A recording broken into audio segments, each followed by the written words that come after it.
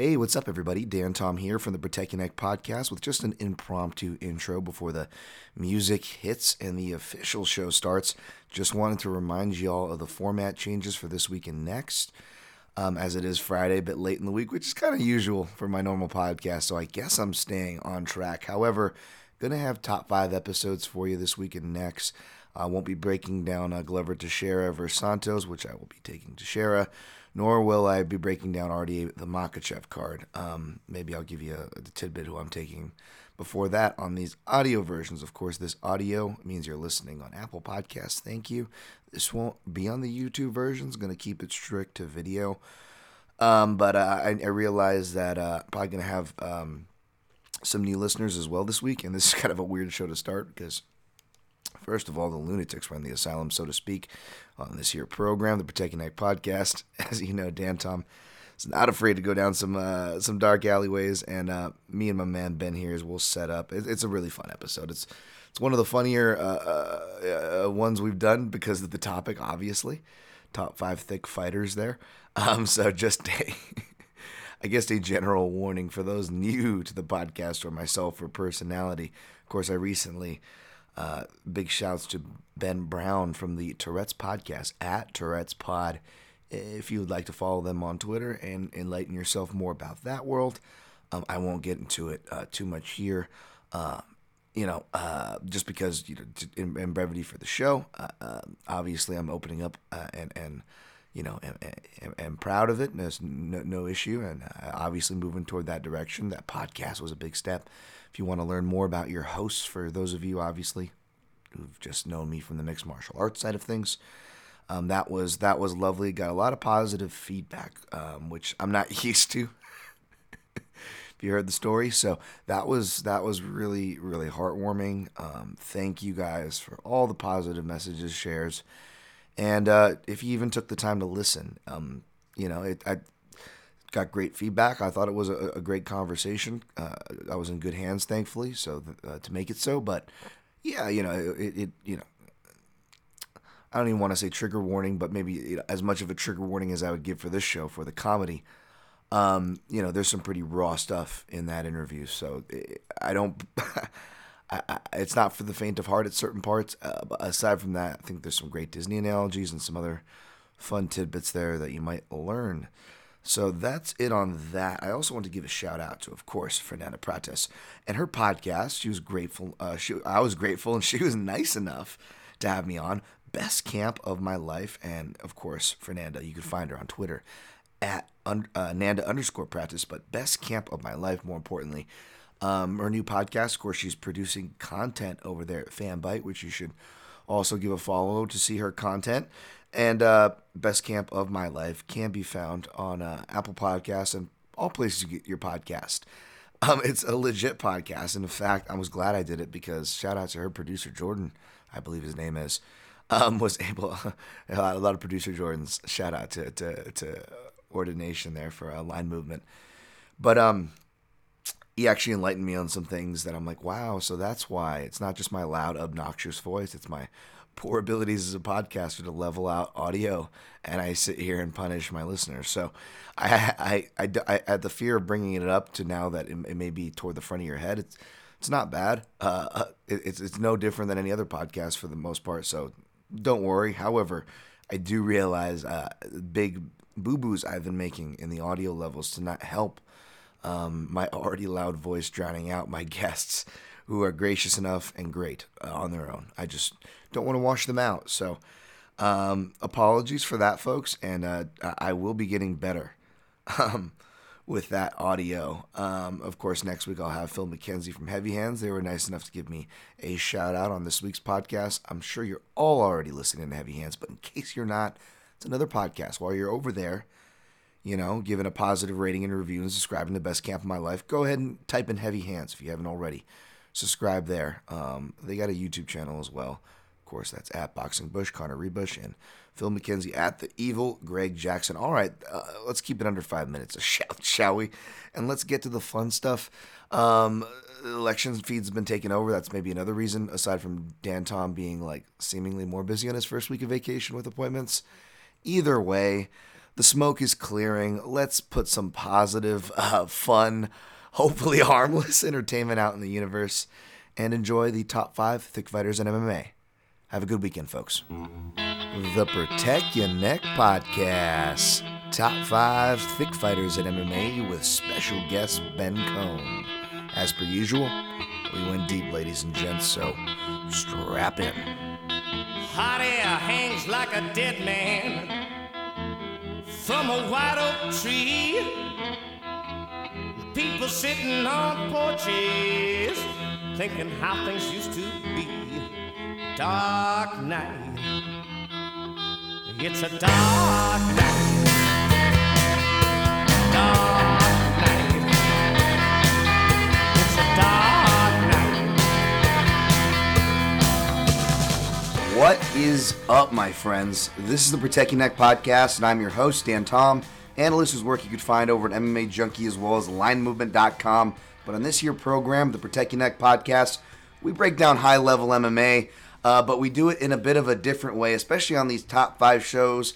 The UFC schedule, the MMA schedule, let's be honest, got to give credit to Bellator, KSW, ACA, ONE, and all the rest, is a bit crazy. So it's hard to take a break and reflect on history, but I like history. I think it's probably healthy for us all to reflect as to why we like this crazy sport. So we have these here top 5 shows. We'll get to the topic in 1 second. But on these shows, I need a co-host, which is good for me and even better for you. You're not just stuck with my drony voice the whole time. I got Agent Ben 10. That's right. Ben Kohn from the Fight Site, fight-site.com, where you've probably seen his work. You've seen his interviews. Agent Ben, the man on the mug. We could probably go for a bunch of names, official or non. So we'll just leave it at that before I have to start bleeping myself. Just kidding. You can curse on this show. What's up, Ben? Not much. I am trying to recover from a very long drive this morning, and I could think of no better way to do it than to join you for this upcoming topic, which I'm truly passionate about. And I feel like I bring a unique perspective to the topic, which I will not spoil until you drop it. So, well, thank you for having me. Well, thank you, man, and thank you for dropping it. I don't know if I dropped the @ in front of the Agent Ben 10, but that's where you can find him on Twitter, and I double back to bring that up because that's kind of where this topic kind of spawned for top 5 Thicc Fighters. I definitely want to talk to you, Ben, and set you up, but I mean, people are going to read this title. It's on YouTube. Hello, as we expanded the podcast beyond audio. So let's definitely let's plant the seeds now, and then we'll just ease in as everybody knows. The lunatics run the asylum here, so format's not a strong theme, but I think we have some explaining to do. Do we not? Yeah. This is entirely my fault. I would say. I got bored one day and decided to run a tournament for who has the best ass in men's mixed martial arts. I won't spoil the winner in case he ends up on either one of our lists, and I would assume that he does. But it became something bigger than anyone could have expected, and especially more. It's bigger than I am. So Dan reached out and said, "Let's make this a thing," and I'm sorry. Yeah, I'm so sorry. I mean, the Fight Site asks the important questions. You guys nerd out on analysis like I do, but for anybody that listens to this show, there's also dark alleys and dark turnoffs because I imagine you and plenty of your cohorts, if you will, also have a dark sense of humor. I know it's a wild venture to guess there, Ben, but am I right? You are 100% correct. Dark is a word that I could say covers it pretty well. I mean, put it this way. I jokingly did a Patreon request where I'm like, how much for it to get Ed Gallo to do a wrestling breakdown of the shower fight scene in Eastern Promises. And I was hoping to just get repugnant responses, but you guys seemed quite willing. It was scary. Well, if you've seen my my tribute to WAP, you would know that we can get a little too willing to do certain things, I would say. Well, that is why the Fight Site has seemingly infiltrated this podcast amongst many others. You guys hit that special chord, and we're going to touch on the more unpopular chord. Obviously, we're not actually gonna not be talking so much about the technical stuff that I usually geek out on. Perhaps you hear Ben or others or people he's interviewing geek out on. We got a little bit of a different tone in store for you folks, and we're gonna touch back on that in a second. But Ben, aside from interviews, Fight Site, being in the MMA space, it seems interesting, man. Just by touching on your profile and seeing you through an online medium in a limited capacity that I have, I venture to say that you kind of come at this from a similar space than me as me is. I don't like using the word fan. Like this show has listeners, it doesn't have fans. You know what I'm saying? Like Right. I have a weird relationship with that word. But yeah, I kind of come from being a fan, but more specifically, and maybe rounding more to you, I come from the martial arts side of things, and that's the voice I'm attracted to. I like to hear more of and try to project myself, the martial arts side of things. Is that your background into this? Yeah, I mean, my background and how I got into MMA. I mean, I found it by accident. Some friends of mine were into it and told it me. But in 2012, I dropped into an MMA expo, got a free week of training at Marcelo Garcia's, and I never left. So for me, like as I grew in both jiu-jitsu and I started writing, and I worked for a couple websites, and it just it kept growing. The fight site gave me an opportunity to really, I guess, stretch my legs and spread my wings in terms of from an analytical perspective and how I view mixed martial arts. It's helped me grow, and I love it. I mean, like to be surrounded by guys like Ryan and Phil and Tommy and Ed and Saram and Danny and all those guys, our intern Greg, it's helped me grow in my love of the sport in a way that I never thought I could, because as much as I liked the technical and analytical side, to be part of such a group of strong and I guess they're the best analysts in the game. I don't know how else to put it. I don't know. People may disagree. People may agree. I think that they are, and it's helped me grow my love of the sport. So I'm a bigger fan than I've ever been of this sport now than just even a year ago. So for me, that's exactly how I come at it. Come at it from a perspective of both a fan and also someone who just really tries to pull from my own experience as a martial artist and from people who I think know better than me and are better martial artists than me. So if that ramble made any sense. No, I hope it did. it did, man. It did, and that's probably why I pay you guys so much respect, because I obviously hold you guys in high regard, feel you guys are unheralded. And, if you look at my hosting site that's hosts this here podcast, if you guys want to support it, mixedmartialanalyst.com, a lot of it was designed for the same things. And I never got to the point of branching out because, aside from the obvious, like the Jack Slacks, or, more well-known guys who would dabble and give due respects, like the Luke Thomases of the world, there really wasn't much, 5 or 6 years ago, for me. That's kind of what I started, and I didn't exactly, get off the ground because I actually ended up getting jobs, so for whatever reason people employed me. So the site kind of was just as is, and it just holds my content now, which is fine. But to see you guys get off a collaborative deal was super cool. But back to you real quick. You say 2012 is when you went to Marcelo's? Yeah. February of 2012 was when I officially signed up. He just did like a seminar, and you could like do a training with the masters. It was Lee Kemp for wrestling, Jimmy Pedro for judo, which I ended up interviewing him, which is kind of cool. Like 8-9 years later to interview the guy who gave me that lesson, and Marcelo, and he gave out a free week of training, and Wow. I never left. It was the best decision, one of the best decisions of my life. Probably marriage and kids have topped that. But Dude, you probably strangled me a timer there when I was passing through. I think the first time I went was either late 2011, early 2012, and then I definitely had trips in the winter. I was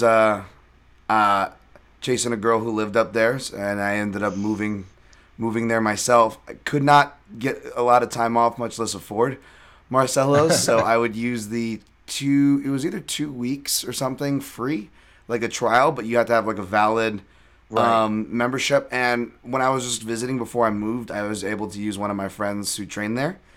And Right. then when I moved there, I used mine. And then after that, I had to pay, and it was pretty expensive. But it was so nice because I worked at the Whole Foods right in Midtown. That was literally right around the corner there. I know what So you're talking about too. yeah, so everybody would come, and everybody would come in after, like the instructors and stuff, and you'd see them, right? And man, I was just so impressed with the level. Not that I was or am or or will be anything special, but yeah, I felt levels before. I roll with pros and stuff on the regular, or decent level grapplers, higher level grapplers, like that feel, man, and was just really impressed with that. I was really honored to be able to train there for a little bit. Wish I'd trained there more, but was really impressed with that overall level. So who knows, man? Maybe I was strangled by Ben back in the day. I mean, back then I was just a wee little white belt, so I don't know. Or I was more of a chubby white belt, I would say, is a better way of putting me You at the chubby? time. What? I was at my heaviest. I started training at Marcelo's. I was weighed 220 at Wow. 5'10".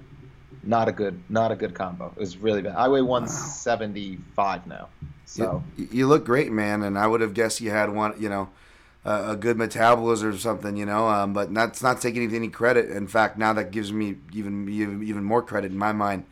I'm closer to the 5'10" side of 5'9". I do the opposite thing that dudes do. I always minus, I always minus instead of add. If you know what I mean? But because and I know this because I actually train with people who are heighted in at an amateur and pro level on commission heights, and they're like, dude, I'm 5'10". You are the same height, if not taller than me, and I insist on. I'm like, nah, I'm 5'9", man, 5'9", bro. it's so It's the, give but yourself that extra like, oh no, I'm not that tall now. Leave me alone. Leave me alone. It's fine. I'm sitting at two Man. bills now, which is heavy, but I never gotten up to 220. But I've moved up toward that direction not too long ago, and I've had to fight it. So man, mad props to you. I'm hoping me getting back into jiu-jitsu now will help weld that down. But let's take this and segue from personal back onto the topic here. In fact, because let me embrace my thickness. Usually I'd give myself a little bit of crap here for not being down at my fighting weight, Ben.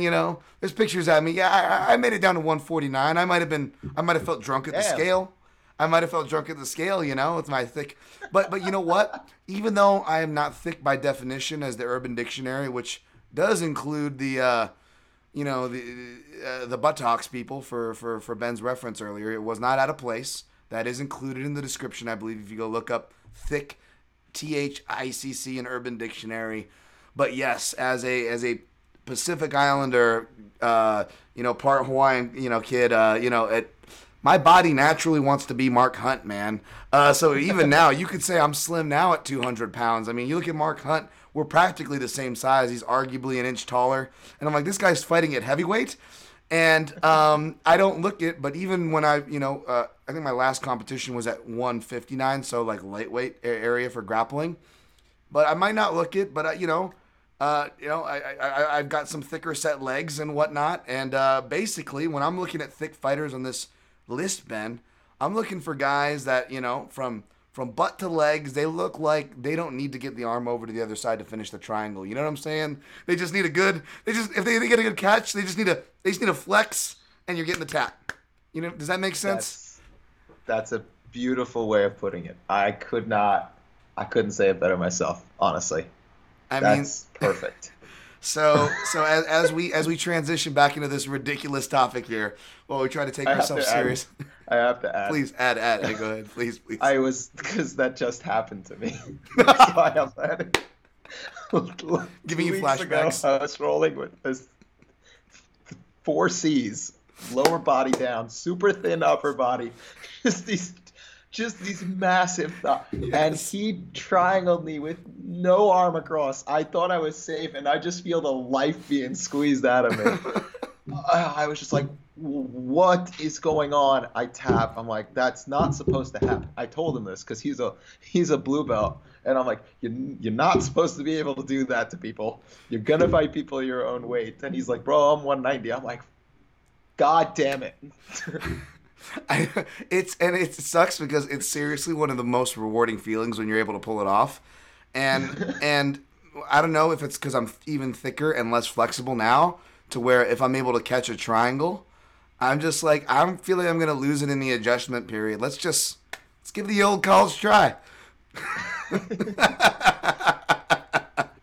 I I have some decently thick legs, and I got some cake to work with. But Okay. like, for me, it's like I have stubby legs, so like they're like short, and I got this longish torso, which is just a weird, terrible combo for striking. I feel like, and Yeah, yeah. I know it's what you mean, it's yeah. especially because I have short arms.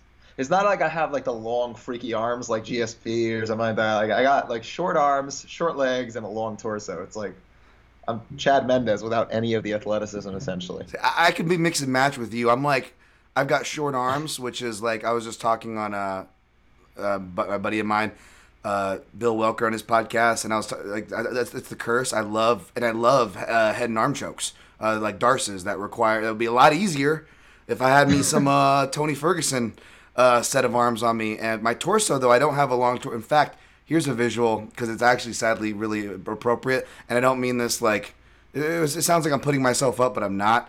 I've got the Tom Cruise torso.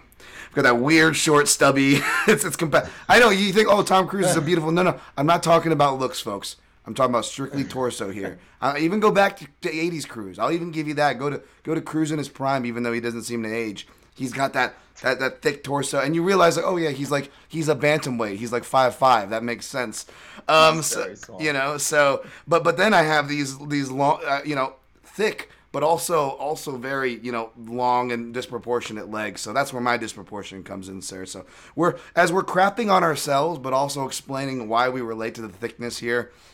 Keep in mind, folks, we are speaking of these people. We are punching up here. We are not, whether it's men or even women. We'll see if me and Ben are brave enough to brave that front. Keep in mind, we are being respectful, and we're giving some praise here, baby. This is not, we're not trying to objectify in any sort of negative way to anyone who may take it that way. We do, of course, apologize. Feel free to message us, and by us, I mean me, because Dan doesn't deserve this. This is my fault. So, well, you know let me what? know if you're upset. We can only do like, you know what I'm saying? Like, you can only do like hook KOs or high kick KOs so many times. You know what I'm saying? Like, well, I'll burn through topics too fast. I got to mix in some wild cards here. So you're helping me there, but let's not speak too soon. We'll see what we say here. Ben, and for folks that know, we go from 5-1 on this show, back and forth, like a tennis game, and an inappropriate one in this case. And at the end, we will go listener mentions to get your lists in, and whatever we miss, you miss, we'll clean up in our honorable mentions.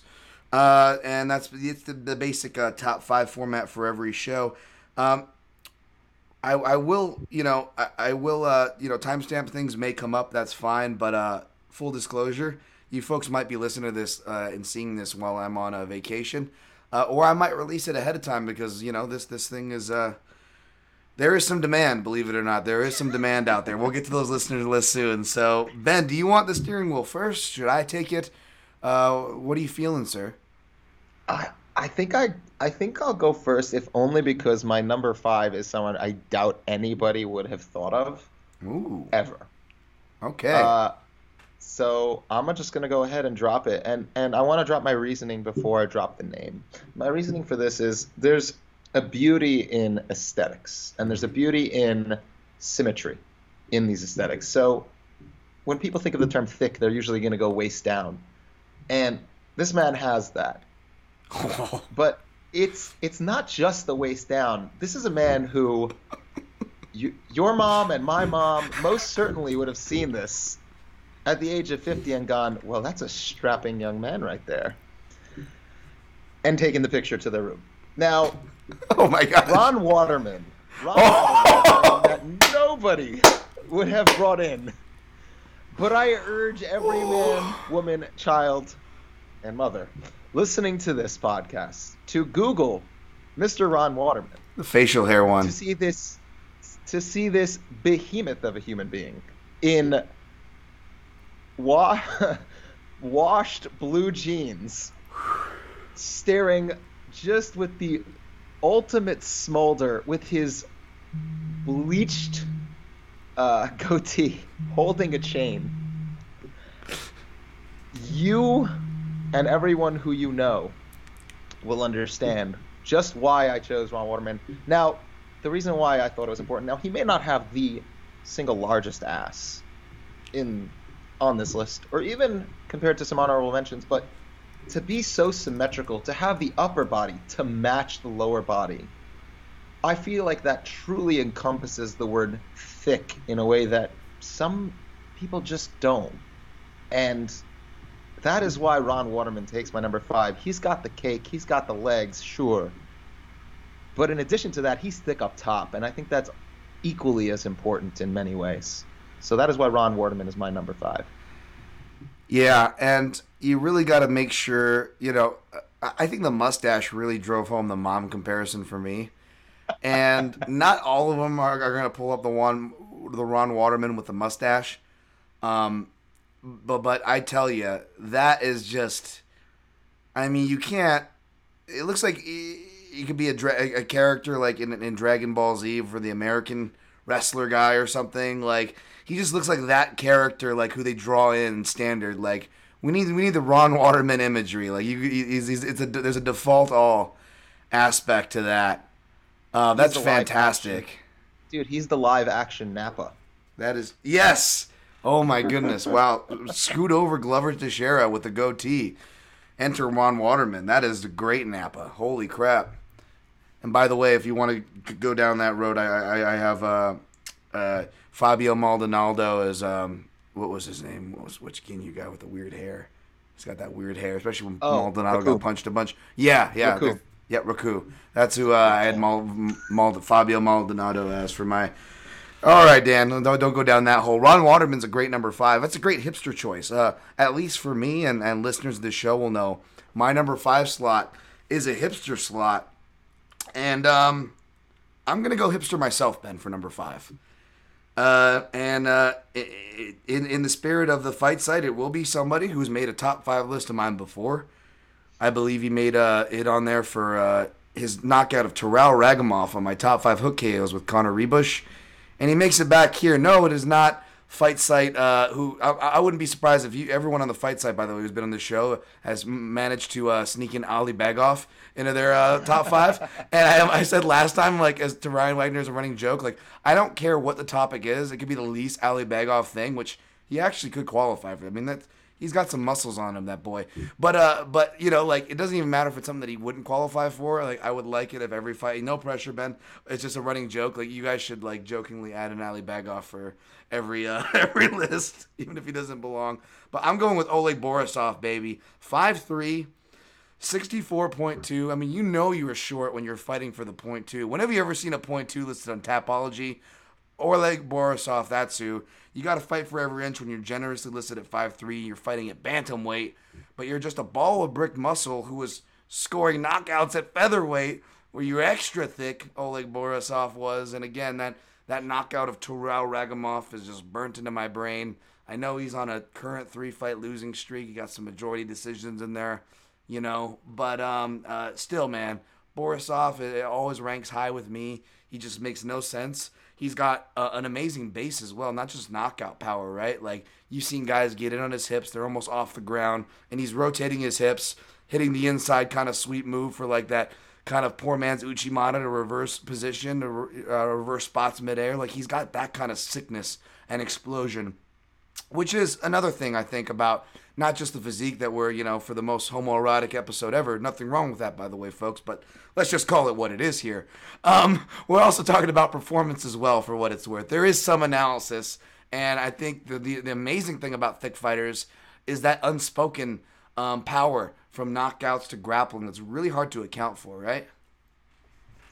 Yeah, that's I wanted to I probably should have gone into how good of a wrestler Ron Waterman was too. Now that I think about it, but I was a little bit too focused on we're enamored. The fact that my mom definitely would have absolutely just immediately just taken my computer from me and borrowed that for a little while. So I probably should have just mentioned his wrestling at least. So it's good that you brought that part Oh, up. dude. I mean, real quick. 90s, early 2000s MMA. Possible play. Who Playgirl would approach. I gotta imagine it's like Ken Shamrock, Ron Waterman, right? Yeah, he's got to be up there. He's the perfect like look for that for sure. Yeah, totally. And yeah, just a quick scroll through Google Images will.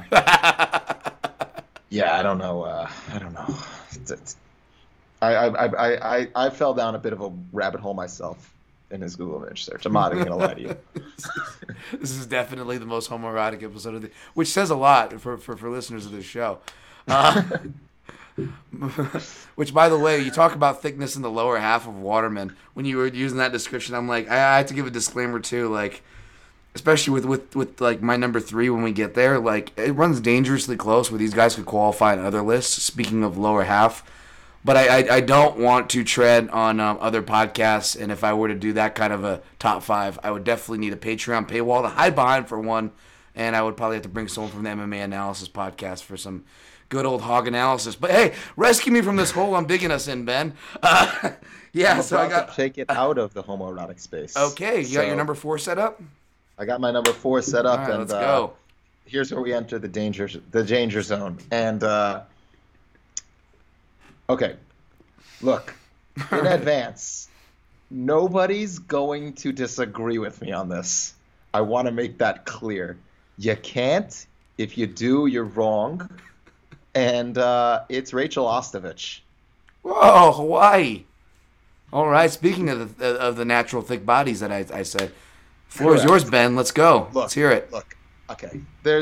I was trying, like, in my head to justify not putting Rachel Ostovich on here because, like I said with Ron Waterman, I want to see thickness in a muscular sense in a lot of ways. Like, I want to see somebody who's thick, but also, like, thick. And then I was looking through pictures, and I was like, why am I lying to myself? This is just stupid. You know she's on this list. Who are you trying to fool? Are you trying to be like the hipster, like, I'm not going to put Rachel Ostovich on the thickest fighters in MMA? Get over yourself. Put Rachel where she belongs. She's easily, arguably, a number 3.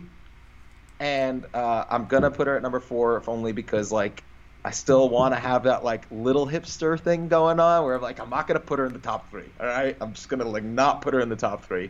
Can't do it. But Rachel Ostovich, the thickest of thick below a matching top to go along with. Maybe not the most skilled fighter in terms of like her overall performances. She's definitely improved. I think we do know that based on her recent fights. But there's still some who would say she's not necessarily the most skilled fighter. But this ain't a list about the most skilled fighters in MMA. This is a list about the thickest fighters.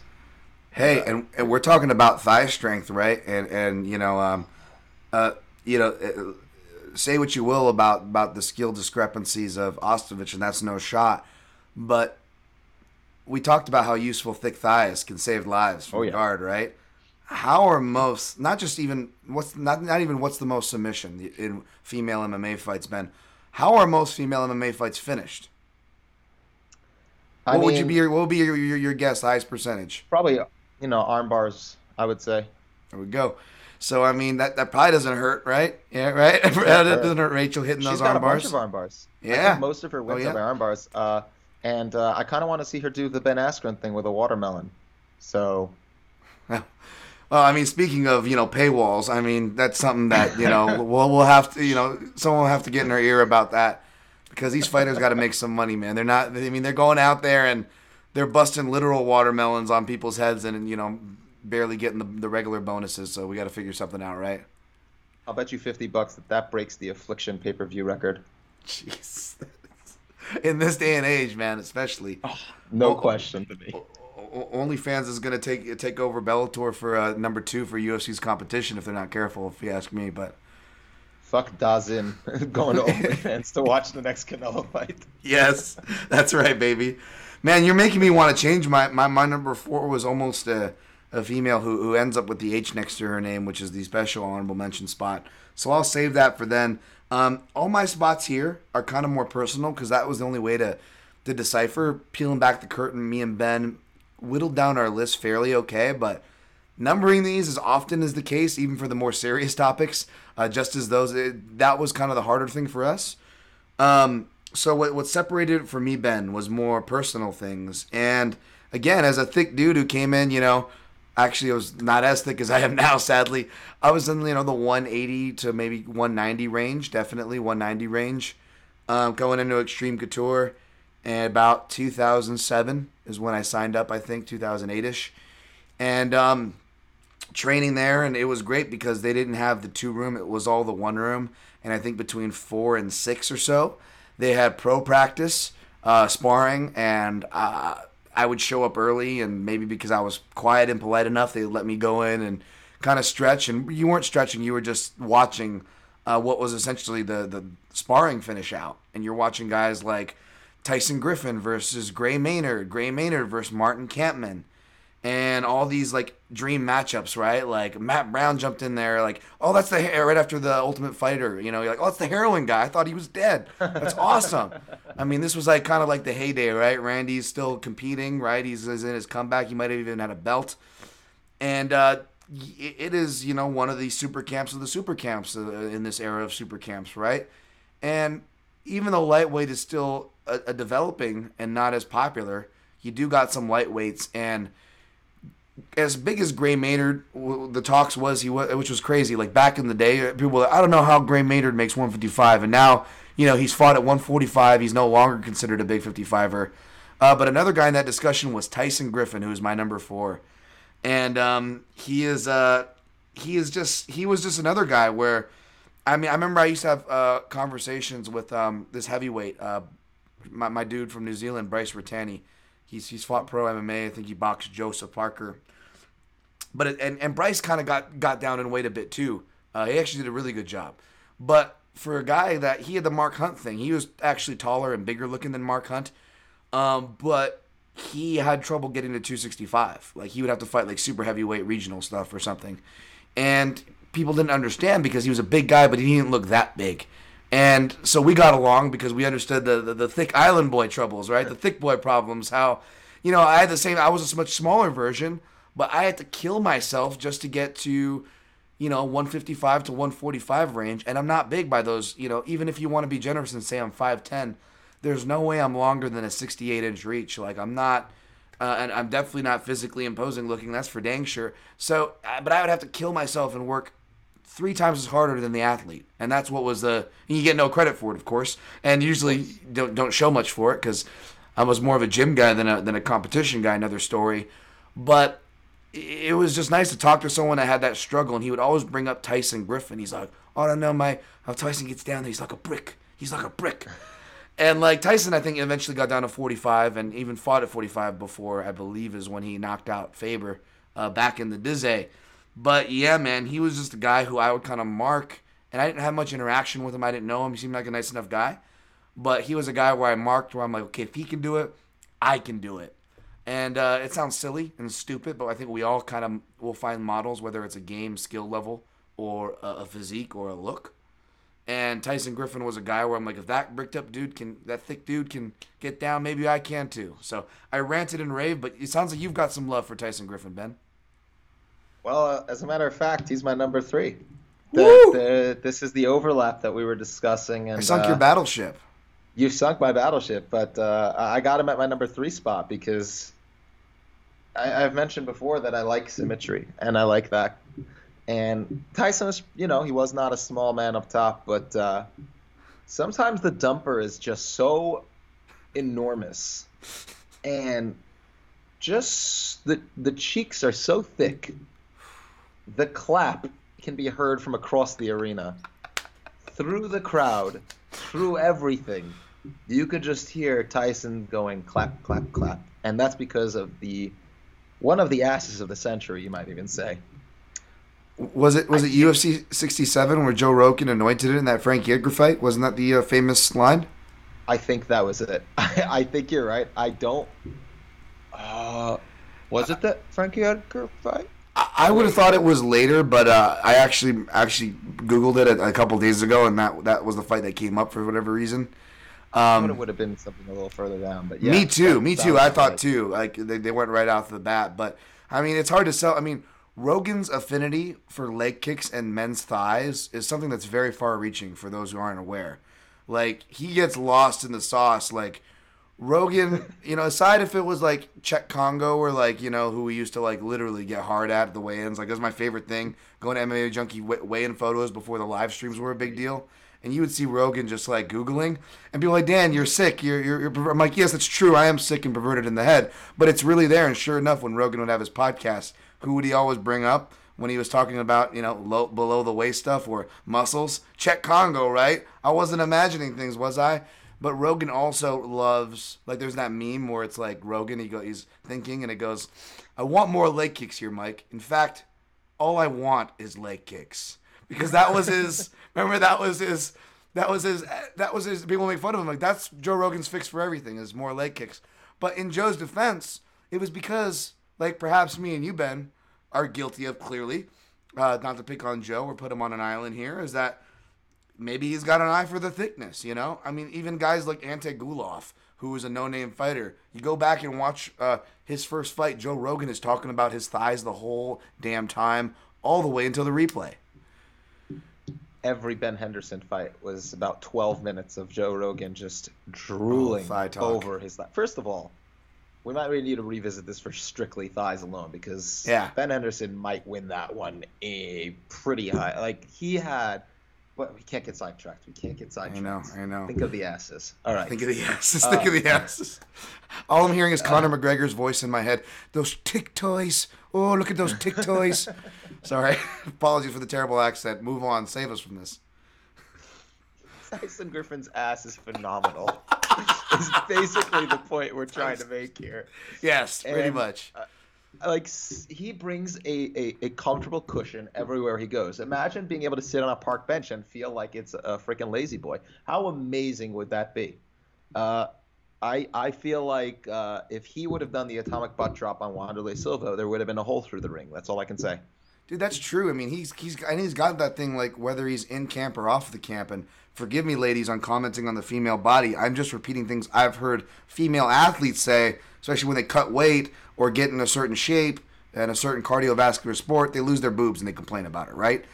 I don't think. All I'm trying to say is I don't think Tyson Griffin had that complaint on the buttocks. And in fact, I think it's quite the opposite. I think that the reason why he tried cutting so much is because dragging that huge dumper around probably was a chore.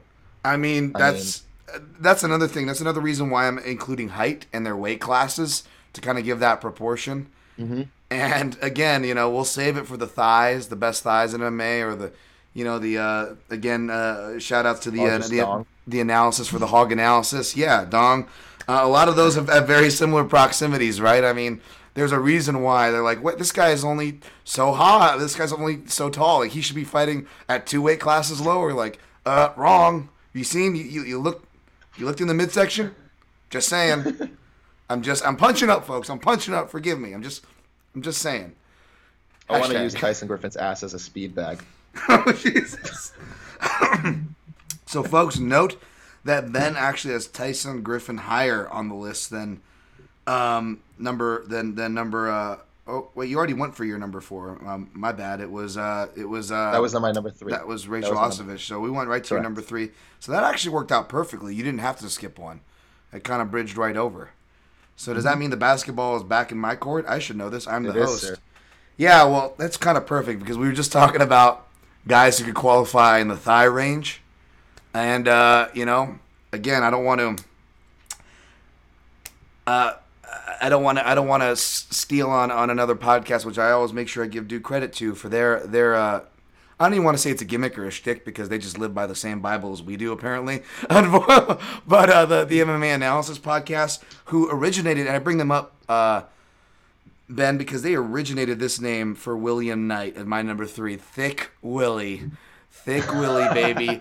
And Thicc Willie is pretty high, but it's funny because Thicc Willie's a perfect number 3 because he's the only person on this list who, given time, he can climb his way up. I mean, especially that he's showing these Derek Lewis vibes about his style, and he's just overcoming fights that he should be losing.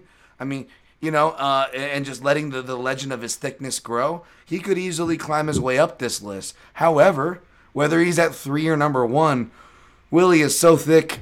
Again, back to the reason why I mentioned the hog analysis, guys. You'll have to ask Wesley Colvin, who mentioned something about a Pringles can. I don't know. You have to ask him about that. The point is, Thick Willie could be at number 3, but I feel like, who's at my number 4? Tyson Griffin. I feel like Tyson Griffin's doing this. Like, dog, get out of my box. You're sagging into my box. I mean, Hollywood Squares or something. Yeah, I mean, Thick Willie's like everywhere. I mean, and I don't have any personal interaction with him. Although, when I mentioned a potential MMA manager, I think behind the scenes that I didn't realize works with this guy, is Tyson Chartier, who I like and respect, and he apparently follows my stuff, and I didn't realize that, and I'm like, holy crap, has Tyson just been hearing me jaw on about just the thickness of his fighter? And like, because Tyson's like is a legit, Brazilian Jiu-Jitsu black belt, has fought corners like Cater, all these guys, and he shared in interviews, which I'm flattered that I guess I'm one of the accounts that they'll assign someone in the corner to look at media scores or of trustworthy media, because to get an idea where they're at in the rounds, because you can't really score when you're cornering, and you obviously can't trust the judges. And I've been told sometimes that some people as well will kind of reference, what I think. So I'm like thinking about that. I'm like, I hope he's not referencing too much about what I think. Because, man, have I been, like, and I don't have any personal experience with Thick Willie, but he showed up on Contender Series twice.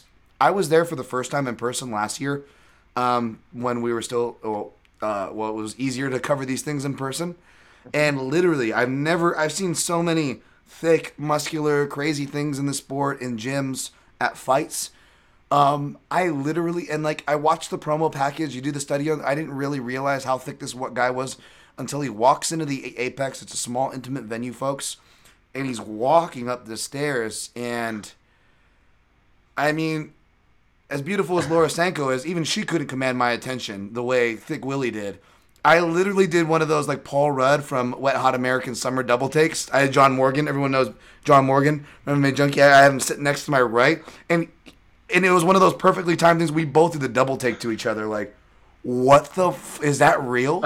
Did somebody have one of those like balloon did somebody bicycle pump it, like hook him up to a bicycle pump before he went out there? Like, I literally thought that's what happened. I've never seen a thicker fight. I almost wanted to put this guy to an immediate number 1 back then. Like, that's how thick this man is. I'm sorry, I'm gonna get lost in the thickness here. Is this guy? I know he's not a big name, so I don't blame you, Ben. But was he even on your radar? He was actually, it's interesting that you asked that, because immediately after the conclusion of the, I think this was immediately after or right before the conclusion of the tournament, the initial tournament, when he fought, somebody tweets at me, a new contender has entered the arena. Yes! Yes! I was like, I legitimately was thinking the exact same thing. Oh, yes! I have him, he was on my radar, so there is no question that he was on my radar. He did not make my top 5, though, and that is because the top 2 people, I feel like at least one of them you'll have, but I decided to, for my list, I had to pay tribute to a legend who was unfortunately taken from us far too early. Oh. He was known as the Monster. Oh. And while that was more related to his fighting ability and style, it truly does encapsulate him as a thick man. This man's thighs, this man's ass, this man's torso and chest and biceps, every single muscle group that was somehow fit into this 220-pound man's body, yet still looked 250. Defined thick in a way that it's hard as a that large of a man, and just that's why I actually put guys like Waterman on here and Randleman, because like you said, when you're smaller and you're larger, it shows more. But when you're a large man and you're large and in charge, that's where I have true respect, because you took something that it's more of like, I'm really thin, I'm really thin, I'm really thin, but look at this ass. No, no, no, no. I'm thick everywhere, and you're still gonna look at my ass because goddamn, bro, Kevin Randleman, rest in peace, sir. I don't know if this would actually amuse you or entertain you, but my God, what an ass on you, sir. And you were a UFC heavyweight champion, but you still have one of the thickest fighters of all time belt, in my opinion. You are the number 2 thickest person I could have thought of when coming up with this list. And while you're not used to being number 2, and you may not have liked it, God damn it, this is an honor. And I hope it means something to you if you're looking down on us. And I hope you smile, thinking of how thick your ass was. And the rest of you. That's a stirring tribute. That's a stirring tribute, Ben. Stirring tribute here on the Protect Your Neck podcast. The late great Kevin Randleman. You're not. He's coming to visit me in a dream, and he's going, I don't know you, but what the fuck, man? What the fuck, man? Yes, that's great. You reminded me of a story. Maybe I'll share if I remember to, but also of a Kevin Randleman story. I might have shared once, but I don't know if it was on this podcast.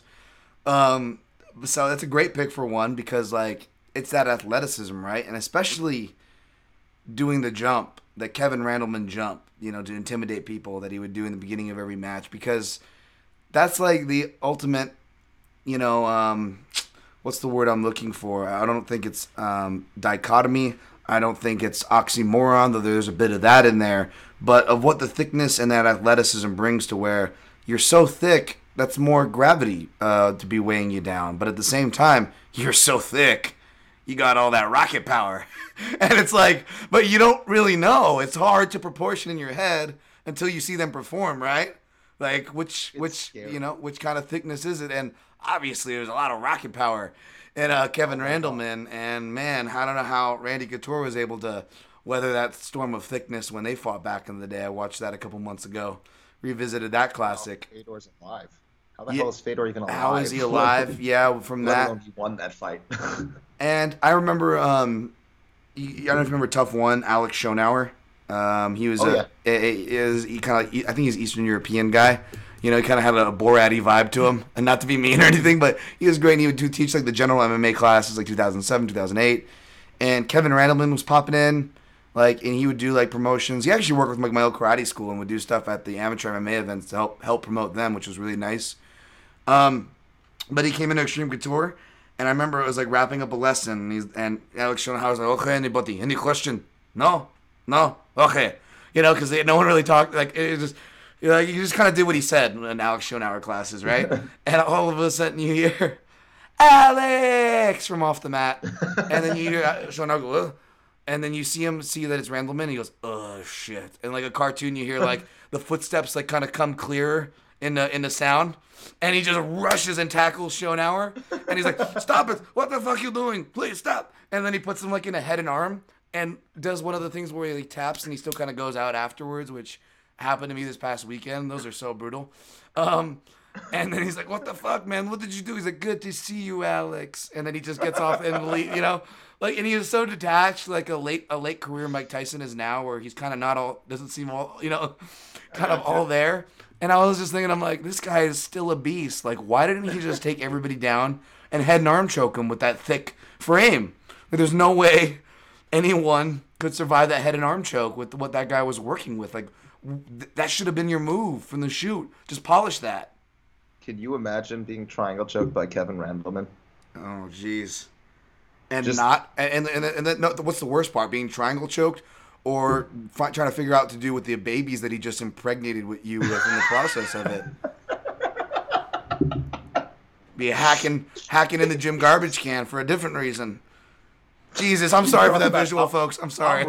What are you talking about? I'm raising those kids to be a freaking high-level MMA team. Are you crazy? That's genetic gold. I'm taking everything that I got there, and I'm bringing them all to wrestling camps. And I'm going to just have them ruin everybody on the local jiu-jitsu circuit.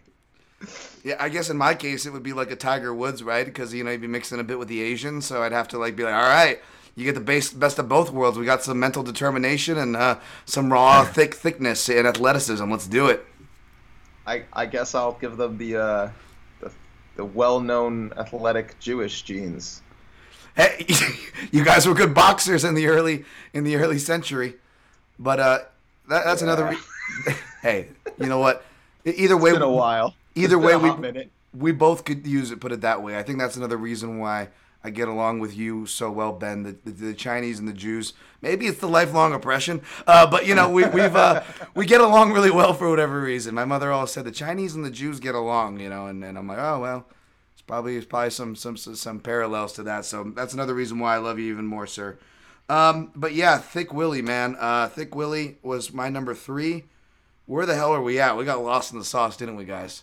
Oh yes, Kevin Randleman. Kevin Randleman was your number 2, and that reminded me of that Kevin Randleman story.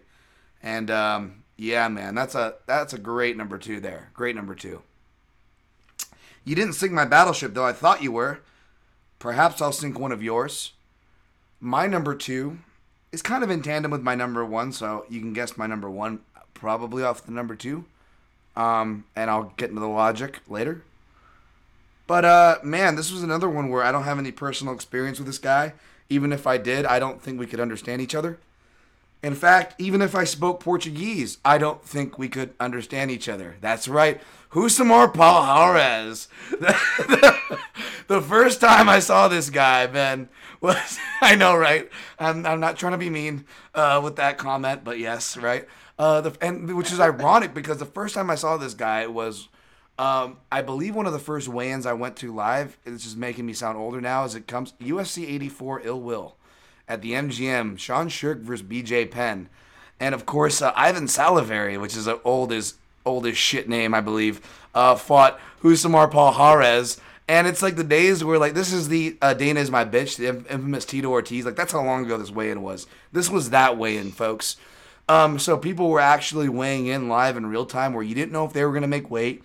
You didn't know if they were going to have a shirt disparaging the president of the company. Like, these were the golden days, okay, folks? This was the good days. Best time. The best times. And so you got this guy like Palhares who comes out, and he's, by the way, a lot of these fighters, not as thick when they first got into the UFC. I noticed there's a trend there. I don't know if it's strength and conditioning. I don't know if it's strength and conditioning. But, yeah, they tend to put the thickness on. But Palhares, I noticed he had this just, and you know, there's an unfortunate story behind it you would later learn. But I'm like, dude, did this guy just come out of a knife fight? Because he's got this giant scar on his chest. He looks like they just let him out of a cage. And I'm apologizing. I'm not trying to be offensive with any, but he looks the freaking part, folks. Like, and then you find out his background. You're like, oh no, this is the real life Mowgli from the Jungle Book. And you want to root for him, but then he just is using his thickness for not the greater good. He is using his thickness, you know, for the bad. You know, he is like Mr. Glass taught us in Unbreakable. You know, the hero and the villain are very similar, man. It's just they respond to adversity different, and something happened deep into those jungles. I don't know what came out, but Palhares is a monster. Ever since he even got out of the UFC, he only got more thicker to where he looked like he took all the steroids. I'm sorry, I think he's popped, so I think that's okay to say, right? It's a pretty safe assumption. It's a very safe assumption, and yeah. My God, like I've never seen someone upgrade their thickness to the level that he has. Honestly, it's like a video game, right? Where you download the expansion pack. You're like, it does not look real. No. It looks like when you would have like those WWE games, and you'd make the create a character, and then just like max out their muscles with a tiny ass head. Yeah, 5'8", 71-inch reach, folks, at middleweight, which will look very difficult for him to get down to. He looks like he strolls he's at not 220. a middleweight anymore. There's no way. No way he can make it, right? I can't imagine how he makes it. The guy looks like he weighs. I mean, the last time he fought was like 2018. I think so. Something Yeah. like that. Yeah. Yeah, I can't see how the man is anything less than a light heavyweight at this point. Honestly. I mean, and not even just his, like, you know, record on the grappling scene or within the UFC for holding submissions too long, but, like, even just, like, you know, using your thickness for the evil. How could you use it for evil? Like, using it for knee joints, like trying to pry someone so thick off of your knee. Like, there is really, like, no more eviler way, right, to really apply that thickness, and Husamar does that. Don't forget him gouging the eyes of Jake Shields Oh yeah, that's and right. then holding the Kimura for too long. And he looks God, so genuinely questionable why people are upset. Every I time don't he's like, understand. I "What? don't understand. What? Why? What He's happened?" either the most maniacally evil person, or there's the alternative where he genuinely doesn't understand what he's doing is wrong, which is probably an indication that he should not be fighting in a cage in the first place. But I brought this up tongue in cheek, and I'm obviously very sensitive um, to not just people, but anything revolving the mental health spectrum. So I don't mean it in that way, but even from a light tongue in cheek way, which is arguable, you can do that these days, right? And I'm not arguing. To sure, a more realistic way, if I throw out a term like team spectrum in MMA, there's legitimate fighters you could make a case for that are functioning and fucking people up. I'm just saying. yeah. I'm not hating on it. I'm I just saying. I I don't know how I would react uh, if that was a thing. No, I'm lying. I know exactly. I would immediately start laughing because that's if they as a collective, like if people who man, like if Husam Pahalas had a team of Husam Pahalas and they called themselves Team Spectrum MMA, that would be the most dark and like I don't know how it like that's an Anthony Jeselnik sketch come to life. Right Yeah, I there. mean That's an Anthony Jeselnik line come to life. we're I don't know how else to put it. we're treading down some dark territory. So I'm gonna try to pull up. I'm gonna try to pull this plane No, up. no, no. I understand But completely. no, you And I happen to be to your point. I'm actually uniquely sensitive to it as well due to my personal experiences with that. I used to work um, with special needs kids all the time. Actually, it was one of the best times of my life. Just that experience, and also, I had family as well, and I will never, ever, ever forget what this kid told me. I was trying to help him do his homework, and he just did not want to do it. He had cerebral palsy, and obviously was not all there mentally as well. Smart though. I'm going to use the word, but for those who don't like hearing the R word, I do apologize. I'm literally quoting him word for word when I say this. sure. I was like, "You have to do your homework. You have to do your homework." He looks at me, could almost not keep a straight face as he said this, and goes, "What do you want from me? I'm retarded." I Wow. couldn't breathe. I inhale. He looks at me, points, and just starts laughing his ass off at me. He's like, "Gotcha." Got a reaction from you. Wow. I couldn't. I'm like, "Listen, Wow. I respect that hustle, Yeah. and I'm gonna do your homework for you tonight. That's what's up. But next That's what's time, up. you have to promise me you're doing your homework." Yeah. He says, "Deal." That's Absolute what's deal. up, man. That's what's up. It was. I was But gonna that, feel that I was oh, gonna feel really sad if that story didn't take that turn. If that was oh just my his God. feelings, I was gonna feel I crushed could, and heartbroken. Like, I so I'm couldn't glad. I'm laugh. glad he saved it. He saved I it. couldn't laugh. I couldn't laugh. I was like, "No, no, no, no, no, no, no, no, no! You didn't just say that to me." And he's Right. like, he was trying To get a to mess with reaction. me, and he Yeah. Totally. succeeded.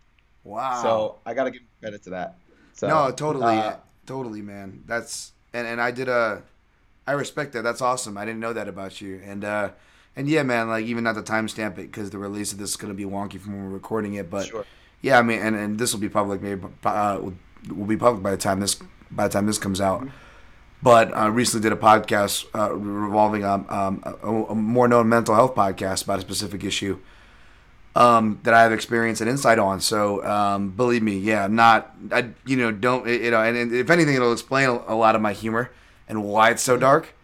So when we bring that stuff up, it's not to take a shot. And in fact, when you Oh, look at a absolutely guy not. like back on track with Husam Palhares, I mean, there's legit, weird, funny, whatever word you want to use, talking points aside. Like, no, there's legit grounds Oh, of for like sure. questioning that dude. I'm like, and I'm not talking about the grander issue of, is someone mentally fit to do anything? I believe me, I'm not going to feed that No, monster. I understand. I mean, But like as far as like, yeah, that could be a dude who, as far as people who are functional, like and there's a gun in my head, and they're like, name one functionally fighter on the spectrum. I'm like, who's more Harris? Don't shoot me. That's gonna be my. You know what I'm saying? Like, if that makes sense. I mean, I think it is. It does make perfect sense, and I think that with Husamar in particular, as an example, it is a legitimate question to bring up. I mean, the dude nearly ended Mike Pierce's career.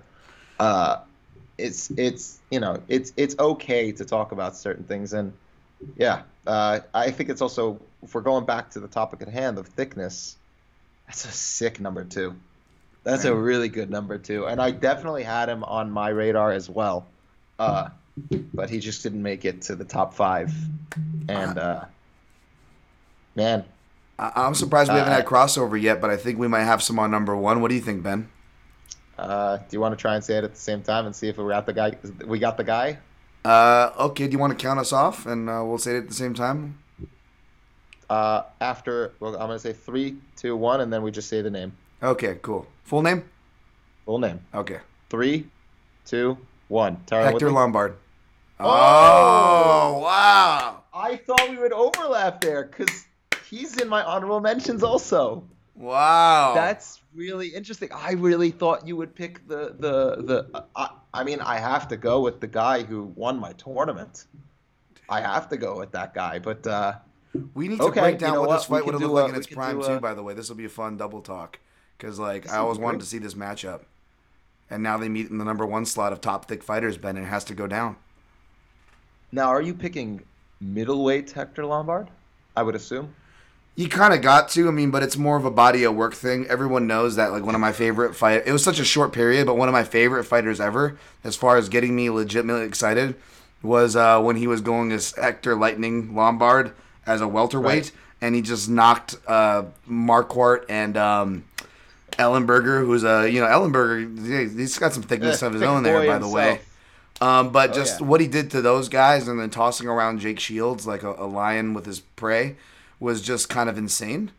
So I just and it never got any better than that, right? Sadly, that was the peak. But yeah, it's body of work, Hector Lombard, and athleticism for me. But did Lombard fight Ellenberger? Didn't he?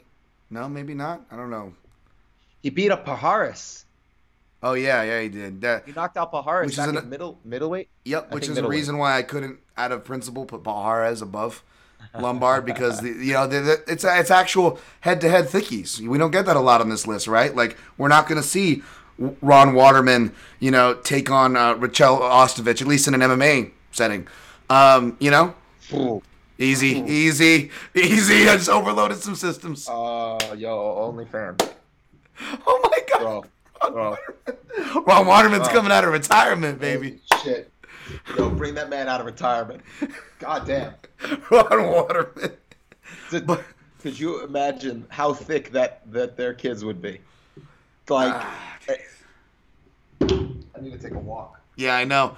You wouldn't even need those juicers for orange juice. You could just use the thighs one day, give it a break. We'll go between the elbow joints and biceps.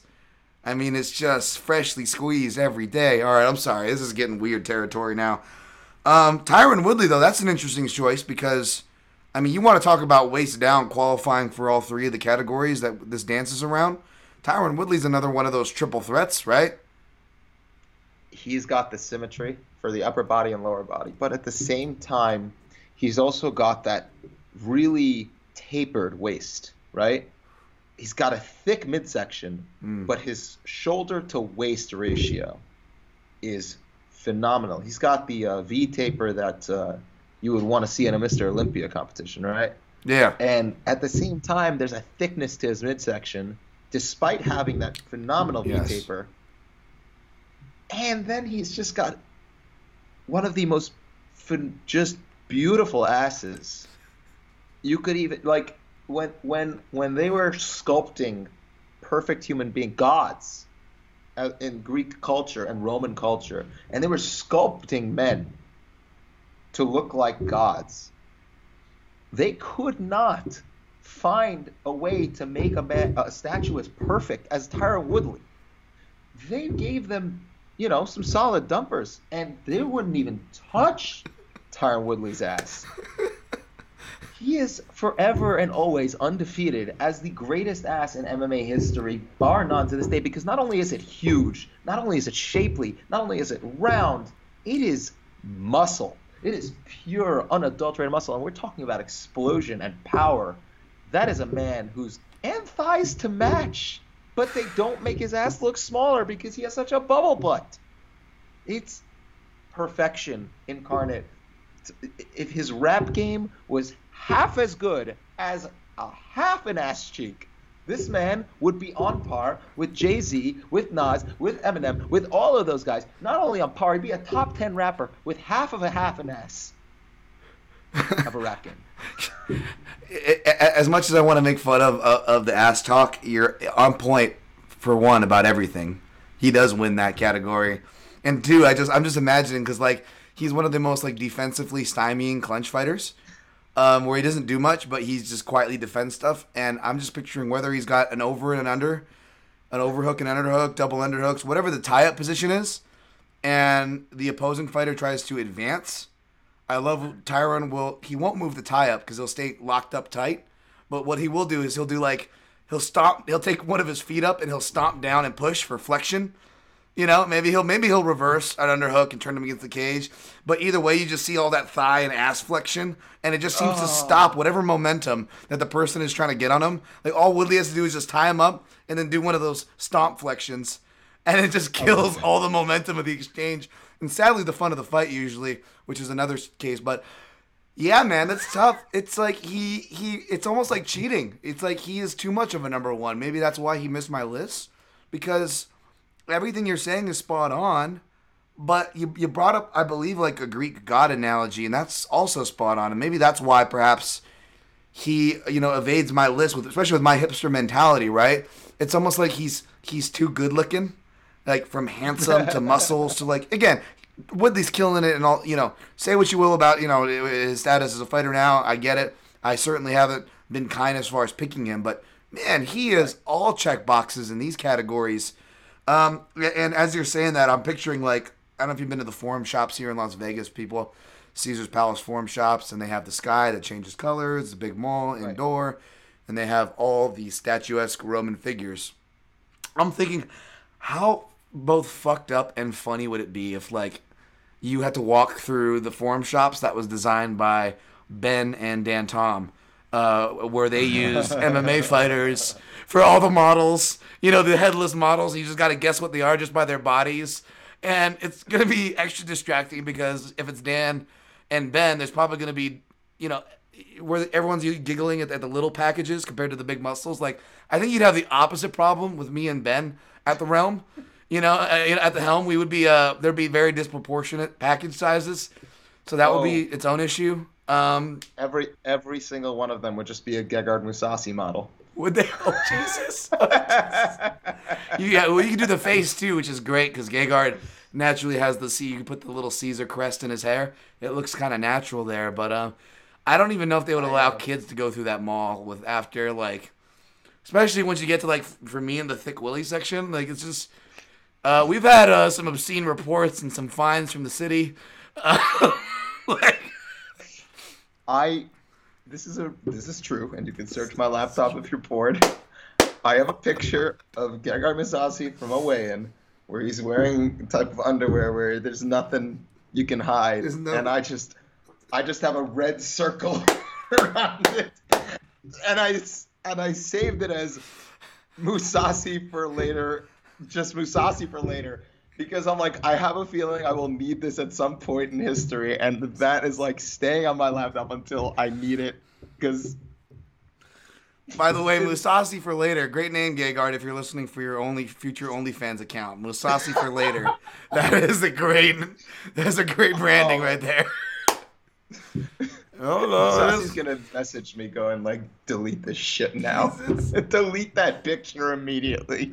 So you're saying there was a frog in his boxers as well as a frog in his throat, is what you're trying to say? It's a bullfrog in his boxers, man. Well, basically, fuck this thing. All right. Sorry, that's my Mousasi. Sorry, awful. Wow. So no, that's a great. That's a great number one, Tyron Woodley. Could you imagine like him versus a prime Hector Lombard? Like Uh, how excited we would have been for that matchup, and it would have been just a 25 or 15-minute staring contest. Was that what I it would would have have. been? It would have been exact. Listen, Hector was the man who was flummoxed by Tim Boach's front kicks for 15 minutes. So I'm not really sure that that fight would have been anything other than feints and occasional right hands from way too far away for either of them to land it. But it would have had So that like Ngannou Derek Lewis build up where it's like, there's no way, yes, there's not crazy.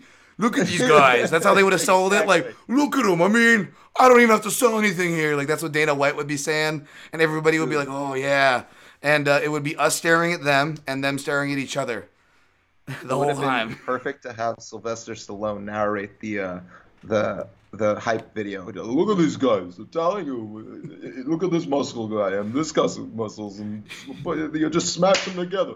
You're gonna need like subtitles for Stallone now because he's gotten worse over the years. Like now you can barely Oh God. understand him. He's everything got a little blurry after my sexual escapade with Mickey. And it's all like you're like, what did he say? And you got to read the subtitles now. Like he said so many liver dialysis. You know Oh Jesus. you should be Still in speaking to great these shape. fighters. By the way, I mean a lot of these guys are head down the Stallone.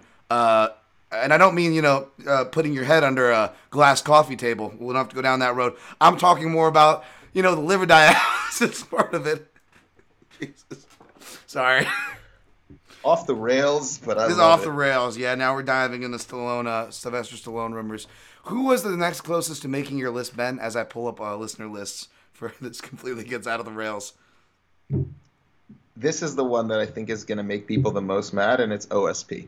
Because I remember the reaction everyone had to when he fought Ben Rothwell, and everyone was just like, where the hell did that ass come from? And then you go look back at his light heavyweight fights, and you see there's the ass. And that's honestly the reason why he didn't make my list. Because when you go a whole career at such a high level on the biggest stage, and your ass is not the focus, even though he made that heavyweight jump and his ass is clearly deserving of mention, I think it escapes that top five because it took him going up to heavyweight for people to really, really notice just how ridiculous his ass is. And for that reason, he was an honorable mention. Do you want to go back and forth on names for honorable mention, or you want to do like just all of them at once? No, we could do all of them at once, but that was perfect timing actually because I got the listener list pulled up first, and I will Perfect. add in that OSP. That's great, man. Tennessee, OSP. He is a thick fella. I mean, you could argue outside of knocking people out every 6 years with his left hand or relying on people trying to choke him, that he really depends on all his abilities are below his waist. That sounds really Oh, yeah. awful, but there's a lot there. Those heavy kicks, ass. You would probably make the hog list too. I'm sure. OSP looks like he's packing. Jesus, Dan. I'm sorry. You're not wrong. I was going to say he probably would make the hog list because that dude's got a massive dick. There's no question. No way. I mean, he looks like he. I mean, you talking about rest on your laurels? That guy looks like he rests on his dick. I mean, let's just be honest. He's just. I mean, who else? Who else? Look, there's no other way you can explain that calm and relaxed look with a roided up John Jones in the ring with you for 5 rounds, and you're just like, yeah, it's summertime. It's pretty cool out here. He's just chilling. He doesn't got give that two big F's. dick. He's like, oh, I got my arm broken. I'll finish the fight. I got 2 dick more energy. arms. 100% I'm like, big what? Sorry. Yeah. It's true. It's true. It's true. It's true. Props and that hats off to OSP. Again, speaking of hog analysis, of course, my man No Holds Brad at Brazchuck from the MMA Analysis. He's gonna weigh in on the top 5 Thicc Fighters. He says, obviously, all caps, Thick Willie. He is the inventor of the name. So, tip of the hat to you, Brad, as you definitely deserve that pick. Here's one that I love, but maybe I just love him too much. He's certainly thick, but I just love him so much as an old school fighter. He didn't, if I was being honest, he didn't rank that high on this list for me. I would be putting him on because I just simply love Igor Vovchanchin. That's who Brazchuck has. Igor, by the way, 5'8", fighting at light heavyweight, heavyweights at that time pretty much. Johnny fucking Lineker in all caps. I mean... That's see, he's thick, but I don't remember him having a great ass. Yeah, the Nothing ass bad. part is tough. Not Maybe great. at bantamweight it came in because he certainly filled out more at bantamweight. Yeah, for sure. But you he know was what? more If like you, a barrel than Like everything was kind of like the same thickness. There was no defining feature, I would say, for him.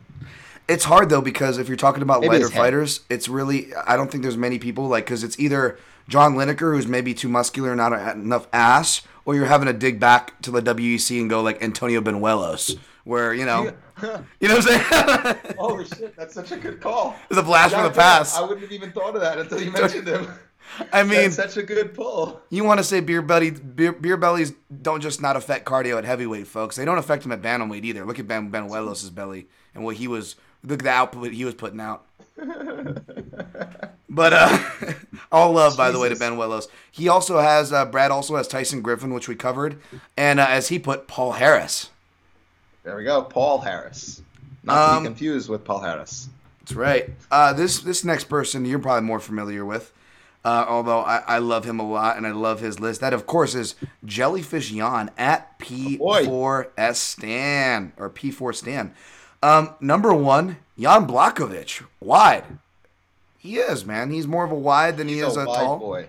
I wouldn't say he's a thick boy, but he's a wide boy. Yeah. He's got the other aspect that matters. There's circumference, but we also got to go with width. So That's right, baby. Polish power, right? Polish power. He loves him some Oleg Borisov as well, so Jellyfish Jan gets points with me. Tank man, he Yeah. says. Number three, Rodolfo Vieira, also wide. I mean, super muscular, but I mean, like Woodley in the sense of he's like thick muscular. A thicker Woodley, Yeah. obviously, but he's up a weight division, of course. But man, that guy's, again, super muscle territory, but yeah, I see the thickness, absolutely. I don't actually know what his lower half looks like. I've only seen him in the longer shorts or in a gi. Yeah, oh, Jesus Christ. I I'll let almost you made know a, if he visits the Marcelo locker room one day, though, because I've seen a fair few amount of dicks in my day from there. Jesus, right? Me too. Holy crap. Oh my God, the amount of fighter dick. It's like, but it's like it's weird because usually I'm used to like your athletic club where it's just the creepy old Right. dudes that are like having to do the one leg pose for everything, which is really weird. Mm-hmm. But at Marcelo's, it's just like beefy Brazilian dudes who could beat your ass. And you're like, okay, Oh yeah, all right, Poppy. exactly. Yeah, Whatever you and say. they might beat your ass in the shower. So you know. Speaking of which, I'm going to interrupt his list here. Actually, I'll finish his list. Paul Harris, the ultimate wide. Number 5, Hector Lombard. I didn't really reveal my personal story because we were so taken with Tyron Woodley being mentioned at the same time that I think me and you just really got lost there, right? Apologies, listeners. I would like to hear more about your number one for sure. So We need to. this is fucking scary. Like it reminds me of at least the one of the times that I saw Joe Rogan live, a stand-up joke he had that was about Brock Lesnar, and I know it was, exactly which one you're yeah, and it was right, and it was pretty good. It was essentially just like, and I'll probably butcher it, but like the thing about Brock Lesnar is that he could do whatever he wants, and I have no say. So he's like, "Hey Joe, what is it, Brock? Don't fuck me, don't fuck me, don't fuck me, don't fuck me. Come here for a second. All right, yeah, sure, Brock. Don't fuck me, don't fuck me, don't fuck me. Right, and that's the joke because at any time he could fuck you, and you have absolutely no say, right? And Yes. so we get these fighters that come in, and some are just as scary as you think. Like Justin Gaethje, like I remember it was after the Michael Johnson fight, and I didn't break that fight down on Junkie, but I got hired at Junkie at the time, so I'm like, sweet. He probably didn't see that I picked against him, but it might have been me in my head. But I swear Gaethje was looking at me like he wanted to kill me the whole time. I'm like, he knows, he fucking knows, doesn't he? It's like the movie, like the guy's trying to keep a straight face, like keep it cool. Like they know I'm wearing a wire. They know I'm wearing run. Do I run? And the only other guy that gave me that really vibe was Hector Lombard, and he came in. This was after the CB Dalloway fight, right? He had and this was ironic because Lombard's a dirty guy, but the ref, just like we're going to have to hear again with the GDR home if they remake this fight, we're not going to hear anybody bringing up the fact that it's the freaking ref's job to get in between fighters, and I hate that because it's a major fighter safety issue, and the fighter has to wear the hat of a dirty fighter when the ref fucks those up. And that happened as well in the Dalloway Lombard. And late shot, not late shot, I'm not arguing that. But the fact was the ref was out of position, and with Lombard's, his history, you're not exactly sympathetic. I get it. So he probably wasn't in the best of the mood. Valerie was in. We were interviewing Valerie. And he was just like, came in before the interview, almost like a manager, you know? And he's like, so you're going to give a good interview, right? Like, yeah, whatever you say, Hector. Whatever you say. Yeah, of course. Yeah, you know, and we're just like, do you want to get into the interview? And it was mainly about her. And he was just kind of like sitting there on the side, right there in item, folks. And I'm like, this guy is fucking still scary as shit. This is welterweight Lombard. Still scary as shit. By the way, no way. I think he's like 5'7" and 5'8". That's another thing. When you meet these guys in person, they're often shorter than they list. Like DC's listed at 5'11". That guy's barely 5'10". You know, it's just I think these guys are a bit shorter, and so is Lombard, but still terrifying. And I forget what it was, but it was like one of those busy things, and you know, people. And I'm doing a lot of producing duties, especially at that point of the show for MMA Junkie Radio. We're on Sirius at this point still, and it's kind of a scramble. We're juggling guests. The hosts were indisposed. And Hector was just wanted to follow up on something, so he's like, "Here, I'm just gonna give you what's your number? Here, I'll get your number, and I'll follow up with you." And I'm like, "Oh fuck, he wants my number. I can't say no to him." So I was like, "Fuck, oh shit, here we go. Yeah, sure, Hector, whatever you want."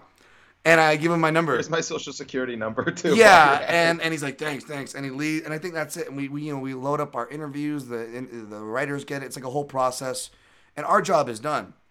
And I don't like none of the interviews went out, so it's not even like on my radar like that the editorial is going to put something up that's going to upset him or whatever. And literally that night, I remember it was 12:30 midnight, and I get a text from Hector going, "Hey Dan, you up?" I'm like, I'm looking at my phone.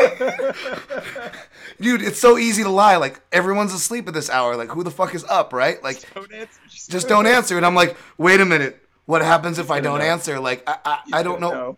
I don't know what it's like to be on Breaking Bad or on Ozark or to work for drug cartels, but like this is what it must feel like to get the call from the head drug cartel guy. Like, okay, if I don't answer, I'm in more shit.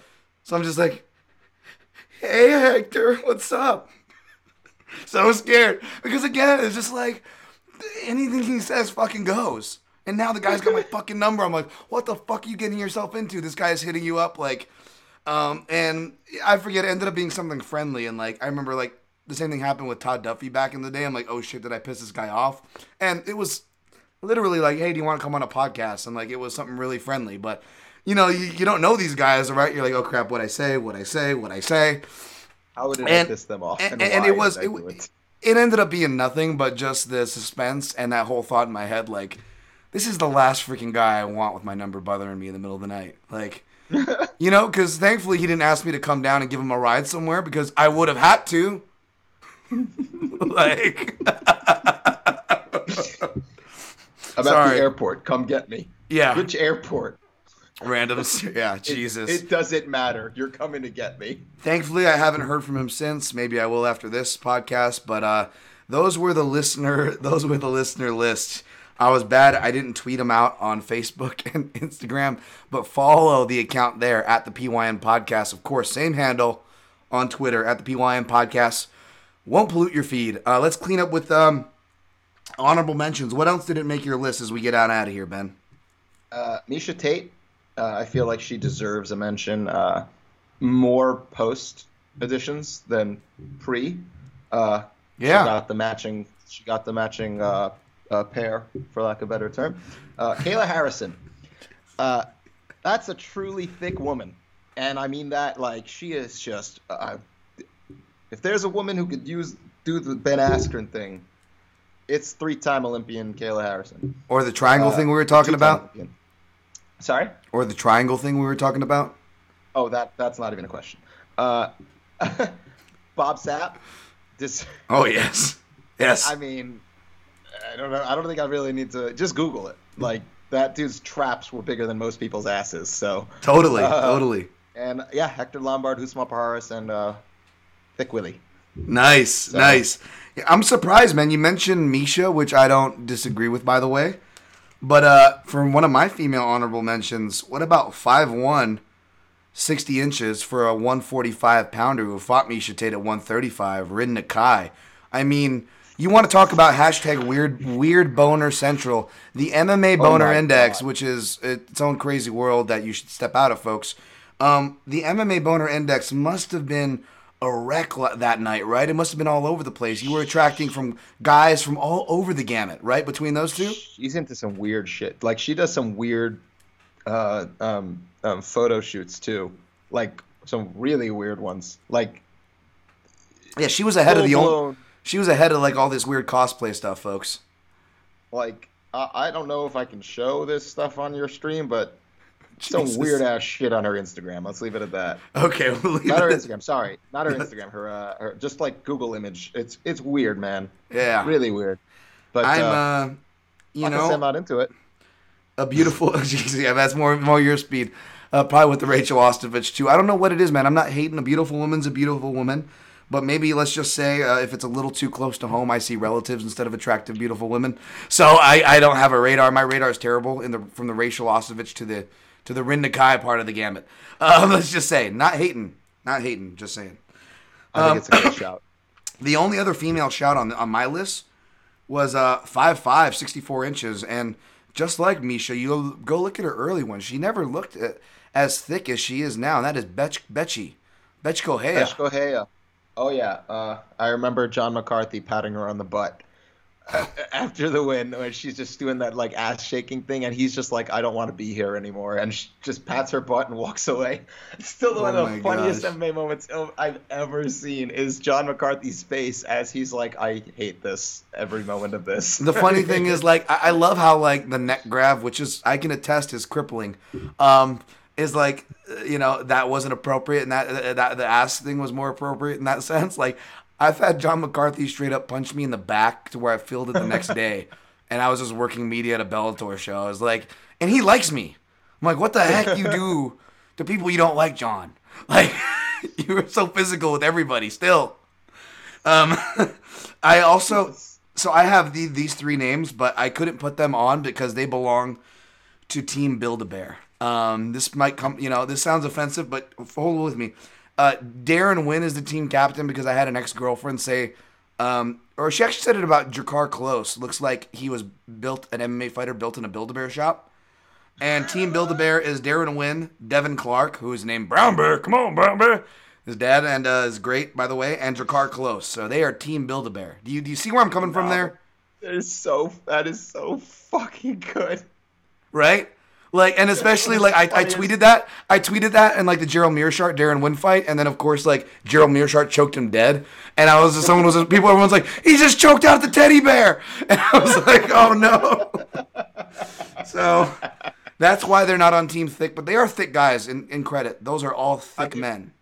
You got to throw Cormier in there, too. Yeah, Cormier is written on here. I also wrote, Sean Jordan almost made the list because he's a thick guy and he hits sweet chin music, man. That's on Derek Lewis. On Derek Lewis, yeah. That's a great edit, by the way. When any Jim Ross edit like kills me because I love that golden age WWF that I grew up in. But it's so perfect, that edit. And Sean Jordan, he can do backflips. The commentators are talking about just how he's built like a fire hydrant. Like even Brian Stan goes into Joe Rogan mode when he commentated a Sean Jordan fight. Yep. But he surprisingly is listed at 6 foot. He seems like he would be at the 5'10" or 5'11" range. I think he is legit 6 foot just because he didn't seem like he was, a half a foot shorter than Derek Lewis. True. But he's probably like 5'11" to 6 foot for sure. There's no question he's less than 5'11" at the bare minimum. One person I almost forgot, and I forgot to write her down, and I really shouldn't have. Tracy Cortez deserves just a quick shout out because if there's a waist down. Hey, if and going by the trajectory of both the men and women on getting thicker as their UFC career goes, she may be Rachel Ostovich light for now, but we'll see what that fine product ages into, like wine. These women age like wine. A lot of them too. All hats off to them. I'm gonna need to lie down after this. The last two honorable mentions for me is Jimmy Rivera, 5'4", 68-inch reach.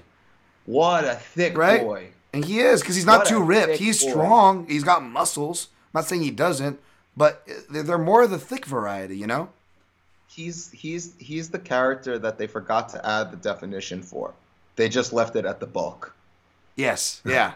Yeah. You know what I mean? Uh, Like they just like, ah, shit, I gotta go home. I forgot a sandwich or something, and then just like they were like, fuck it, it's done, we're done. Just throw him into the show. Like even when he weighs in, he always needs the towel because it's like a big weight cut for him. But he Yeah. doesn't look any more. He doesn't look emaciated ever. He just looks maybe a little less mass, but still just as thick. Yep. And then he's thicker on fight night. He's got a super wide back. So that takedown defense, the thickness translates to takedown defense is the common thread here. This guy, although could have used more takedown defense, this is an old school name, Jason the Punisher Lambert. My man, tough 3. Yeah, I think so. I think that was the season. He was the one who lost to Bisping at the finals, right? That would be tough 3. That would be Bisping season. Correct, Mundo. Yeah, the cop, Jason Lambert. Didn't he? Blue hair. Did he have a late stoppage himself, or was he just the one, oddly enough, at the victim of the late choking out of excessive choking of Sobral? I don't remember who Sobral did it to, honestly. I would not be able to remember if it wasn't. I'll have to Google it, which I'll do right now.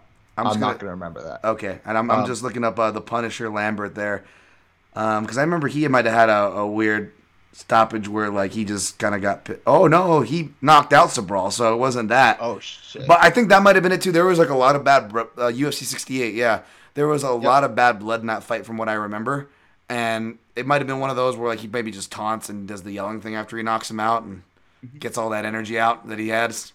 That was, man. He had I'm trying to read like his. Was it Bisping who beat him, or am I crazy? Was he tough 3? I want to say he was tough 3. Or am I wrong? Oh, tough 2. Oh, Sorry, yeah. you're Okay. tough 2. Wow, So yeah. who the hell did Bisping beat? That's right. It was the Grove. Was it that Kendall Grove Ed Herman season that he came out of? Yeah. Who the hell did Bisping beat? And why did I think it was Jason Lambert? All those guys. Or was it Josh Bring the Pain Haynes? Is that who you're thinking of? Yes. Josh Haynes? Correct. And that guy was like, Josh he was Haynes. like a cop. He's a cop now, I think still, but was like a strip club security guard and like came down from heavyweight to make as low as 170 at one point. Yeah, I remember that. Josh Bring the Pain Haynes. He had a lot of extra skin, if I remember correctly, and I remember him having a blue mohawk. That's exactly who it was. Yep, that's who he beat. Remember that poster? Yep. Still, the promo for that poster is probably still up there at Extreme Couture. So yeah, that's it, man. I think we covered all the Thicc Fighters. I'm so glad our list we ended up with no crossover from what it's minus Tyson Griffin. We had the Tyson one. Griffin That's it. crossover. That's it. I was deserving. surprised. I'm shocked. I thought, like, the one thing that I was like when you didn't say Tyron Williams, and then your response was like he was too perfect. I'm like, but sometimes the right answer, the obvious answer, is the right answer. That's the best way I could put it. Like if I had to make the argument, like if we were about to do a full blown debate. That's my lead-in. Like the right answer is sometimes the obvious one. It is. No, that's true. And we could go back and revisit this list, and Thick Willie might climb his way to the top. As far as the Thick King goes. So, I think Willie might. He's my thick one to watch out for, I guess. Oh yeah, he's the thick one to watch. I think that needs to. Holy crap!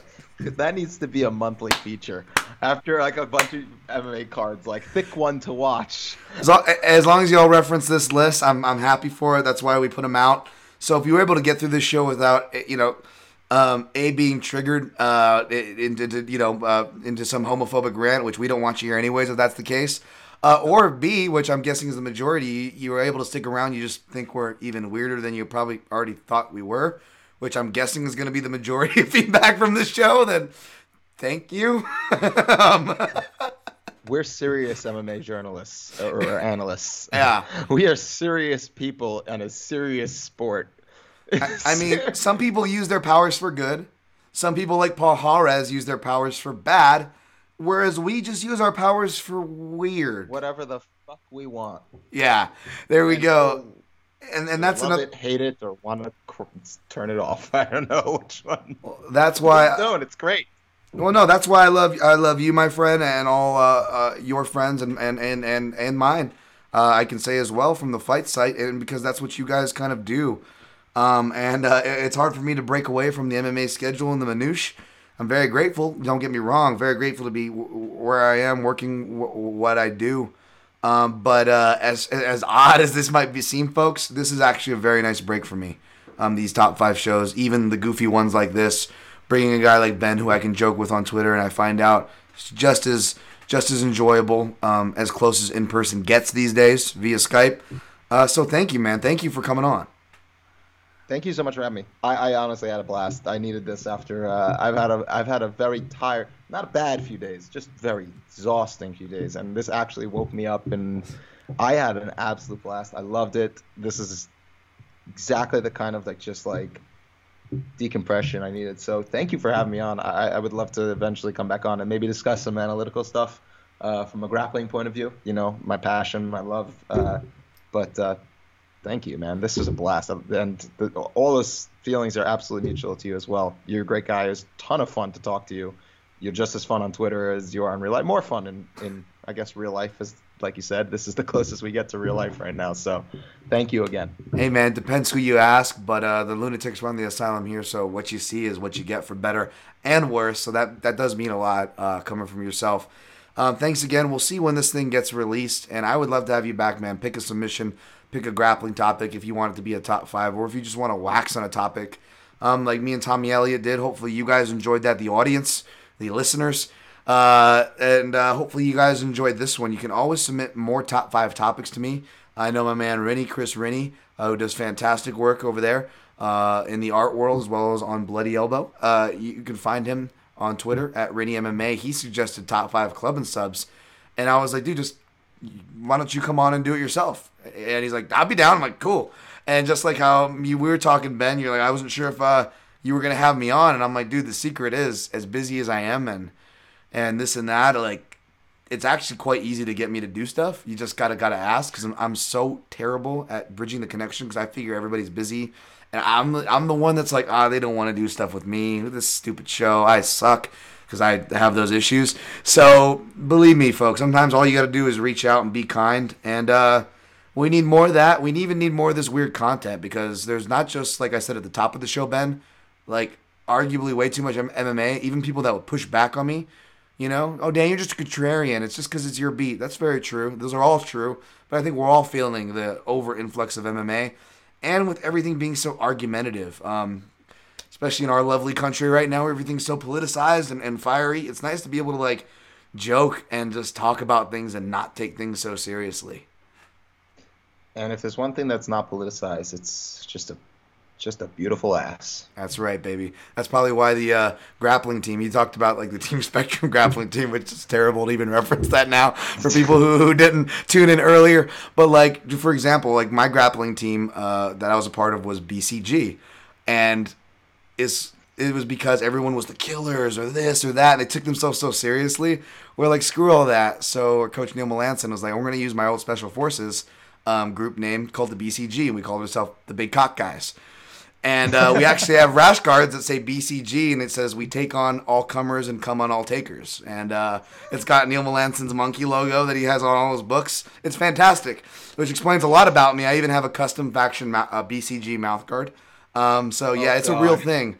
And it was great. And they would only use the acronym, of course, on the loudspeakers. But you bet your ass, whenever we did Naga's, Grappling Quests, whatever the tournaments were, we were writing for our team Big Cock Guys. But we also wrote BCG because otherwise they wouldn't say a name, and they would always, of course, shorten it to the BCG.